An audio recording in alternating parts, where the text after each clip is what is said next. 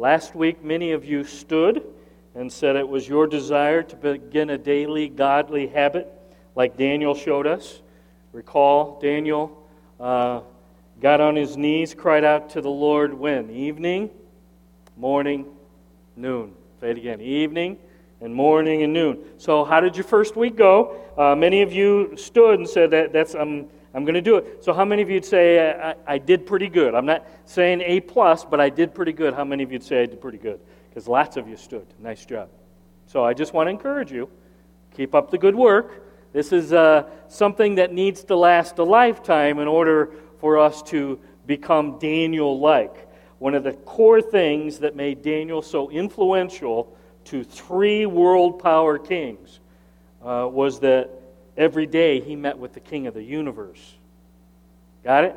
He influenced world power kings by meeting with the King of Kings evening, morning, and noon. So I'll just say it one more time. Keep up the good work. We are in week number 19, y'all. We are using the resource called The Story. And if you haven't gotten your questions, handsome King Cal has done a really nice job of putting questions together. This is week number 19. Next week we'll be in week number, any guesses?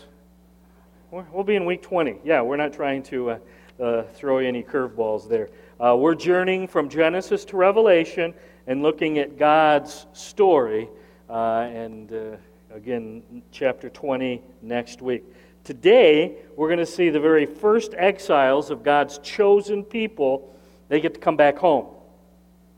They've been exiled for 70 years, living in captivity under the Babylonians, and then the Babylonians were overtaken by the Persians, and now after 70 years of captivity, the Lord let some of them come back home.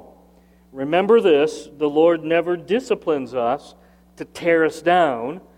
The Lord disciplines His children, why? To draw us back. To draw us back to Himself and to get us back on track. Israel has woken up from their sin. They've come to their senses, and now we're going to see them get to come back home. God's chosen people, the Jews, coming back home, I would argue, is very similar to the story found in Luke chapter 15. So we're going to see some parallels today between Israel, Judah coming back home, and the prodigal in Luke chapter 15 coming to his senses. He's been out wandering in a distant country, living in wild and sinful living, and now the prodigal comes back home, and Judah is going to come back home as well. And that's what we're going to look at today. I wonder, as we begin, if there's any of you here today who've wandered and strayed. Wonder if there's anybody in church today and you've been wandering and straying and you've been far away from the Lord. And I wonder if today isn't the time for some of you to come home. In church? Really, Pastor Jeff? Why would somebody be in church if they're wandering and far away? And I would just let you know, that was me for a long time, sitting in church, Sunday after Sunday. And even though I came on Sunday and looked like the good Christian boy, the truth was I was far away from the Lord. I was wandering, I had strayed, I was in a very distant country, but boy, on Sunday morning, it looked like I was really, really close to the Lord. So I just want you to know, I know firsthand that you can be here and actually be far away from Jesus. If you're able, would you stand with me? We're going to read from the Old Testament book of Ezra. Ezra chapter 1. We're going to read the first 6 verses of Ezra chapter 1 together. Let's read out loud together, would you? Here we go. In the first year of Cyrus, king of Persia, in order to fulfill the word of the Lord spoken by Jeremiah, the Lord moved the heart of Cyrus, king of Persia, to make a proclamation throughout his realm and also to put in writing. This is what Cyrus, king of Persia, says. The Lord, the God of heaven, has given me all the kingdoms of the earth, and He has appointed me to build a temple for Him at Jerusalem in Judah. Any of His people among you may go up to Jerusalem in Judah and build the temple of the Lord, the God of Israel, the God who is in Jerusalem, and may their God be with them. And in any locality where survivors may now be living, the people are to provide them with silver and gold, with goods and livestock, and with free will offerings for the temple of God in Jerusalem. Then the family heads of Judah and Benjamin, and the priests and the Levites, everyone whose heart God has moved, prepared to go up and build the house of the Lord in Jerusalem. Let's pray together. Lord, thank you. Thank you that you prepared a way.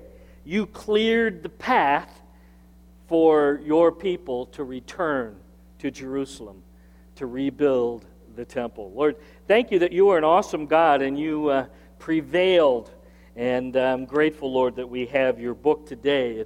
It's quick, it's powerful, it's a light for our lives. It cuts down deep to our souls and spirits. So, Lord, I'm asking that even right now, your book today would show us what's going on way down deep inside of us. And, Lord, right now, I would even ask that if there are signs of drifting and wandering from you, wandering from your Son Jesus, wandering from your book, would you show us clearly?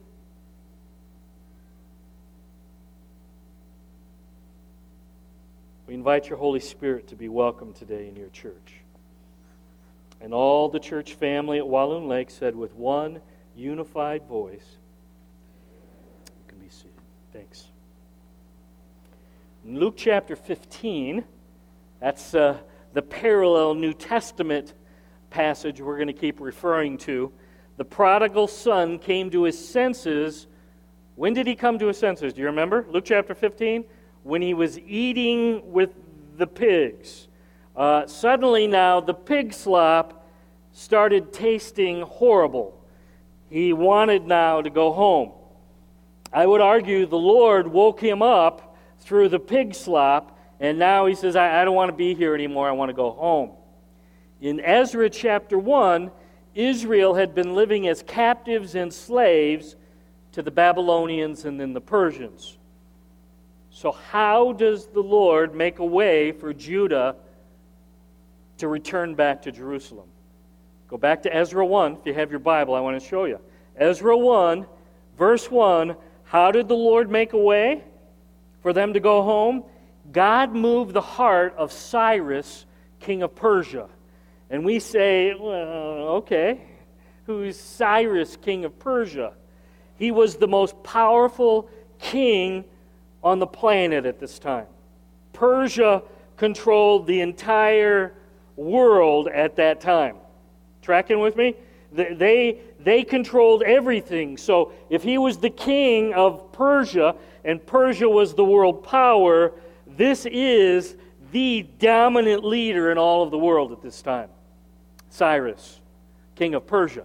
Now note, look at verse 1. It's like he wakes up one morning and he says, you know what? I think I'm going to be nice to the Jews today. I think I'm going to do some really good things for all the Jewish people living in my kingdom. And I'm sure his advisors are saying, what? What did you have before you went to bed? Have you had your coffee yet, Cyrus? What's going on? And he says, no, I'm not exactly sure why either, but I'm going to open up my royal checkbook and I'm going to help them rebuild their temple in Jerusalem. And I'm sure whoever was the one writing everything down is, okay, if that's what you really want me to write, I'll write it down. We're not really sure what's going on here. And he says, I'm going to return all the gold and silver. Look down at chapter 1, verses 9 and 10. All the gold and silver dishes and pans and bowls That king from Babylon, Nebuchadnezzar, he took all the gold and silver from the temple. I'm going to return all that stuff. I'm going to send it back with all of these Jews as they go back to rebuild the temple in Jerusalem. And he says, not only that, I'm going to protect these exiles. As they go back, I'm going to make sure they get back there safely. I'm going to encourage, this is pretty amazing. Did you catch that when we read? I'm going to encourage everybody in the kingdom, be generous towards my chosen people, God's chosen people. Be generous towards them. Get involved. Give them gifts as they head back to Jerusalem. The God of the Bible, who's alive and active, moved on Cyrus's heart to clear the way. He moved on Cyrus's heart to make the way for Judah to head home. It's pretty amazing, it really is. And that same God in Luke chapter 15 is active and alive. He moves on the prodigal's heart, wakes him up, comes to his senses and says, you know what, I think I want to go home. I don't think I want to stay here in this far distant country anymore. And I just want to say one more time, very well could be some of you here today who've drifted and wandered away from the Lord Jesus. Maybe you've been drifting for a long time. I drifted and was wandering for years. Maybe you've only drifted and wandered for a few months or a few weeks or maybe even a few days. But I just want you to know, when you're wandering and drifting and away from Jesus, you're in a distant land. And I would argue you're in a dangerous land. But I have good news. You ready? Here's the good news. Our God is in the business of clearing the way and making a way for us to come home to Him. That was true back in Luke chapter 15. That was true back in Ezra chapter 1. Give me your eyes right now. Balcony. It's true today, 2017. God's still in the business of clearing the way and making a way for us to come home. He'll move powerfully.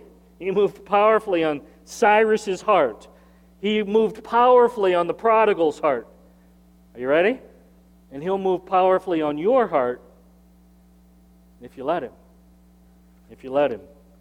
So the first thing that we see with both Judah and the prodigal is the Lord works powerfully on their hearts. Makes a way. Clears the path for them to come home to Him. Second thing that we see, if you're taking notes, that's the first thing. Second thing that we see is that when Israel gets back home, when the prodigal gets back home, it's not just business as usual. Ready? It's not just we're just going to go and do the very same things we always did before. When they get back home, things are different. It's going to be different for Judah. It's going to be different for the prodigal son. If you have your Bible, look at Ezra 3, verse 3. Logan's going to put it up on the wall too. It says this: despite their fear of the peoples around them, they were scared. They built the altar on its foundation and sacrificed burnt offerings on it to the Lord, both morning and evening sacrifices. Very first thing the returning exiles did, they built an altar to God. Now, they hadn't finished the temple, but they built the altar so that they could make sacrifices for their sins to God Almighty. I would argue they put God first. Before they worried about their own tents or their own houses, they made God their priority. Getting right with God was the first thing they did. In order for them to be in right relationship with Jehovah God, they needed to sacrifice for their sin. And that's the very first thing they do when they arrive back in Jerusalem. Same thing is true with the prodigal. Luke chapter 15, verse 21, here's what it says. Father, I've sinned against heaven and against you. I'm no longer worthy to be called your son. What was the prodigal's priority here? Confession of his sin. Father, I've sinned, and I want to come back and get back in right relationship with you. He confesses with his mouth his sin to the Father. when we get back and it's time to come home to the Lord, things have to be different this time. You tracking with me? You can't just go on like you always did before. When you come back to Jesus, when you come back to your spouse, when you come back to your family, when you come back to sobriety, you can't just keep doing the same things over and over again, expecting the same result. Okay? We do it over and over again, and this time it's going to be different. When you keep doing the same things over and over again, and you expect a different result, what's that called? You know that one, don't you? And yet so often it's true. We act insane. Nothing changes, but we expect that this time it's going to be different. No, it's not.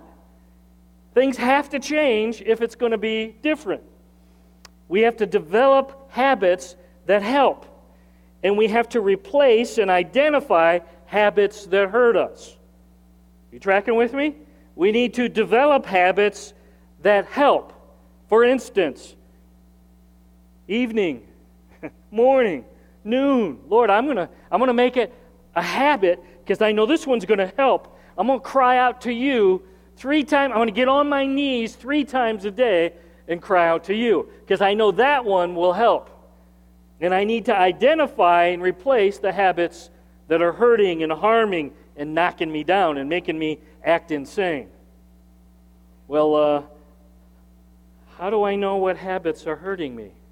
Can I see those of you who are married? Can you raise your hand? Come on. You can admit it. Anybody in the balcony married? Okay. You ready? Honey? Wifey? Husbandy? Please be gentle, but I need to ask you a question. What are the things that I'm doing that are hurting me? Okay? So you probably need to ask them to be gentle, but I promise you, if you're married, they have some answers for you. Okay? So if you're married, I know who to ask. They're very aware of the things that are hurting and harming and could and should be changed. Single? Those of you who are single, can I see your hands? Okay? Hopefully none of the same folks just raise their hands. Because that will hurt you if you don't know the difference. Yeah. Ask a good friend. Ask a family member. And again, please ask them. Be gentle. Don't kill me. I'm not inviting you to take a 2x4 upside my head. But gently, would you please tell me, what is it that I keep doing that keeps knocking me down? If you got an old pet sin that won't die, are you ready? Lord, how can I kill this old pet sin?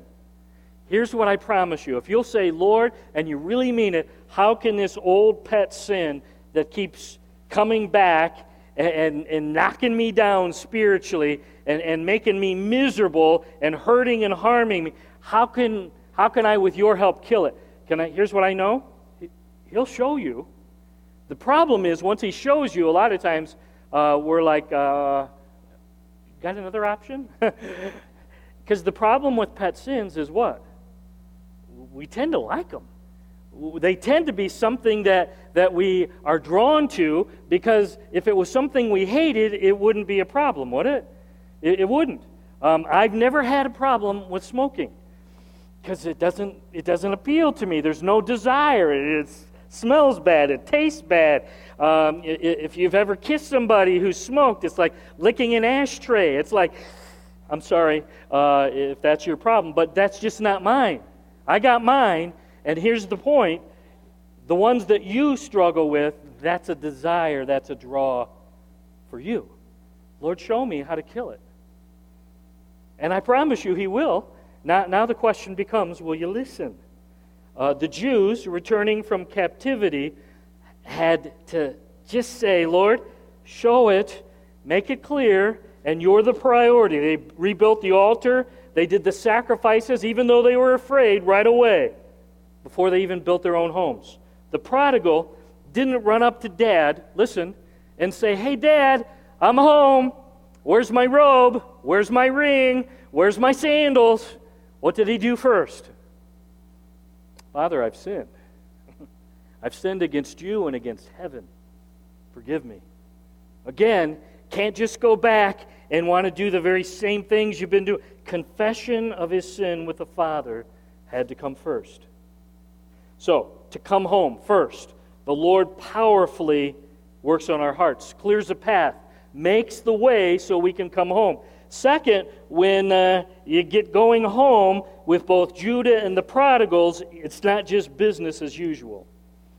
You need to deal with your sin. You need to put God first. Third thing that you need to know about if you're going to come home to the Lord. It doesn't mean because you're now back with the Lord that it's going to be smooth sailing. Just because you come running home to Jesus, give me your eyes, you need to know this.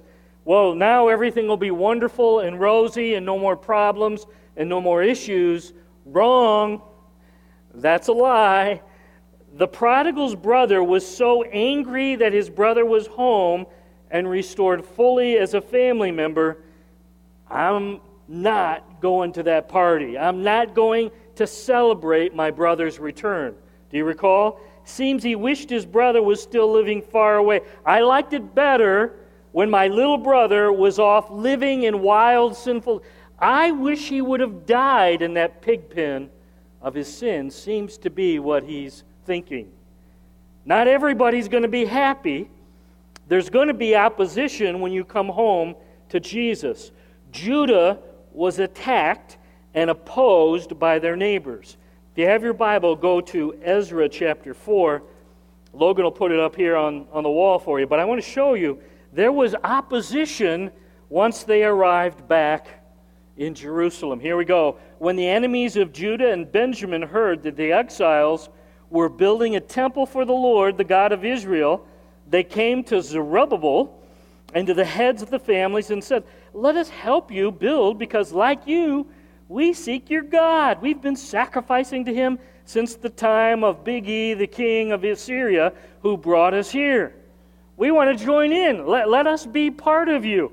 Zerubbabel, Joshua, the rest of the heads of the families of Israel answered, "Excuse me, but you'll have no part with us in building a temple to our God.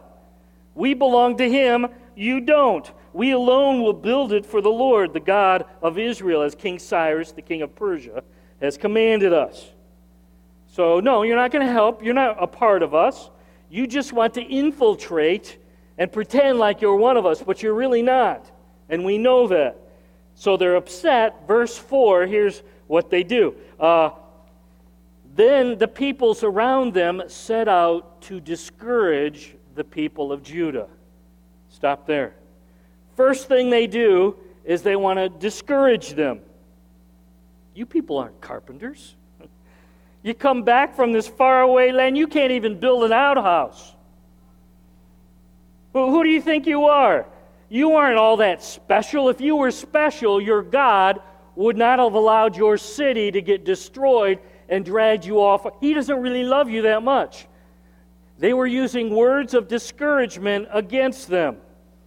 Second act of opposition, go back. It says, the people around them, verse 4, set out to discourage the people of Judah. And the second thing they did, and make them afraid to go on building. They said, you people have no walls to keep the bad guys out. Did you know that? You're vulnerable. You got no soldiers to protect you. Did you know there are some really bad actors around here? Y'all better watch your back, because I think some bad things are going to happen to you. They instilled in them fear. They did everything they could to discourage them. Secondly, they did everything they could to make them afraid. And then, if that wasn't enough, look at verse 5. They bribed the officials to work against them and frustrate their plans. They bribed the local zoning board. They bribed the township officials. They bribed the building inspectors. Whoever they could give money to work against the Jews, they bribed. And here's what you need to know. Give me your eyes. And it worked. And it worked. For 10 years, the building of the temple stopped. It worked. Their opposition worked. And they went from God first and me second. What do you suppose happened as they got discouraged and afraid and there was opposition? Who became first? It was me first and then God second.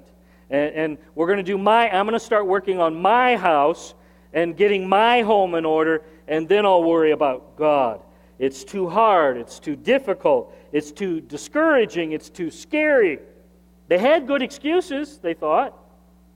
They lost momentum. They lost enthusiasm. They were stuck, and they were afraid, and they were discouraged. I find it interesting that the enemies of Jesus and His church are still operating out of the same playbook. Isn't that interesting? Things really in 2,500 years haven't changed. 2,500 years later, Satan is working to discourage us as followers of Jesus. Life is really hard. It's not fair. If you really love Jesus, why does it have to be so hard? If the enemy can get us afraid, well, what if this happens? Unknown. Fill in the blank. Well, what if this might occur? And he does everything he can to make us afraid. And that's what he was doing there. And then he does everything he can to give us some opposition. Opposition on the job. Opposition with our spouse. With our family. With our children. Opposition at church. I'm telling you, the playbook has not changed. And it's amazing how fast we lose momentum and enthusiasm for the Lord. Why?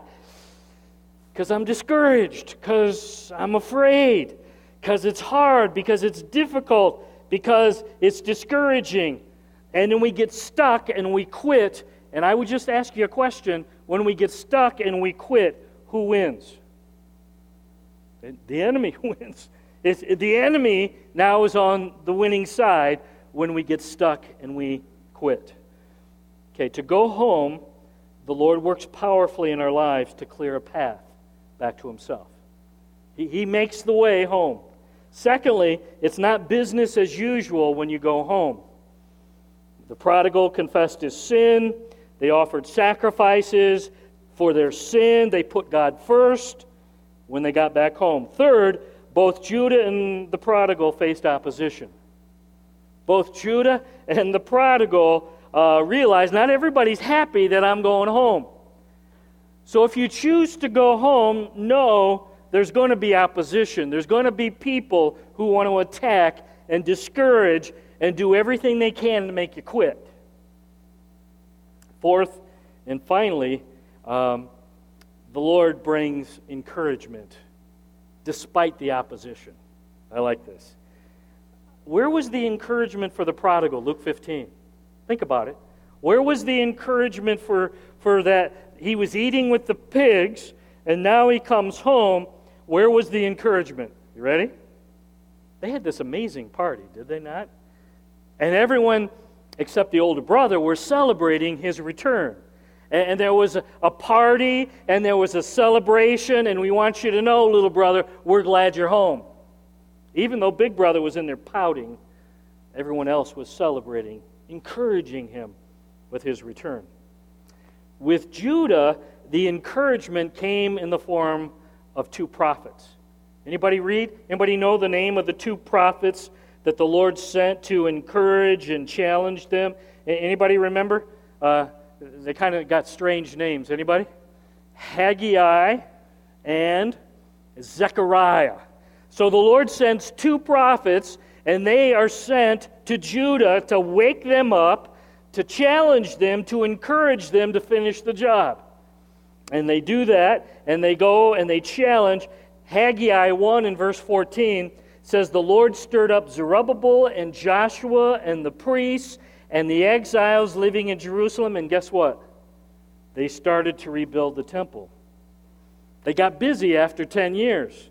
Despite their discouragement, despite their fear, despite the opposition, they had God send them some encouraging guys. We can do it. And guess what? Are you ready? They finished the temple. And now God's blessing, God's applause were once again on God's chosen people. Final question, and we're done. Have you wandered and drifted away from Jesus? Could be years, could be months, weeks, maybe just a few days. Is it time to come home? Is it time to come home? Bow your heads. Shut your eyes, would you, just for a few moments, and just want to lead you in a prayer. Lord, we just saw that when people desire to come home to you, that you are the powerful one who clears the way and make a way for us to come home. And Lord, I know it's always your desire, if we've drifted and wandered, for us to come home. So thanks for being awesome and powerful enough to make a way for whoever wants to come home. Lord, it's also true that when we come running back to you, things got to be different. We need to be ready to confess sin. We need to be willing to make Jesus, living for Him, the number one priority of our life. Lord, I'm reminded that when we come home to you, there's going to be opposition. Not everybody's going to be happy. Satan is going to do everything he can to attempt to discourage and bring fear and make it hard for us to do it your way, to live strong for you.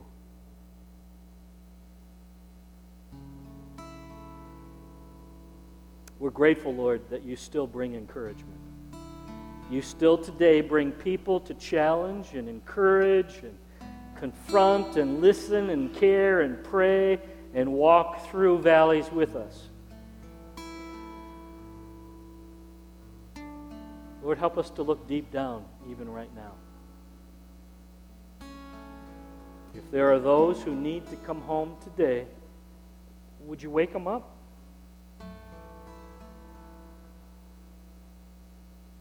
Would you help them come to their senses even right now? Would you give them the courage to come home to you?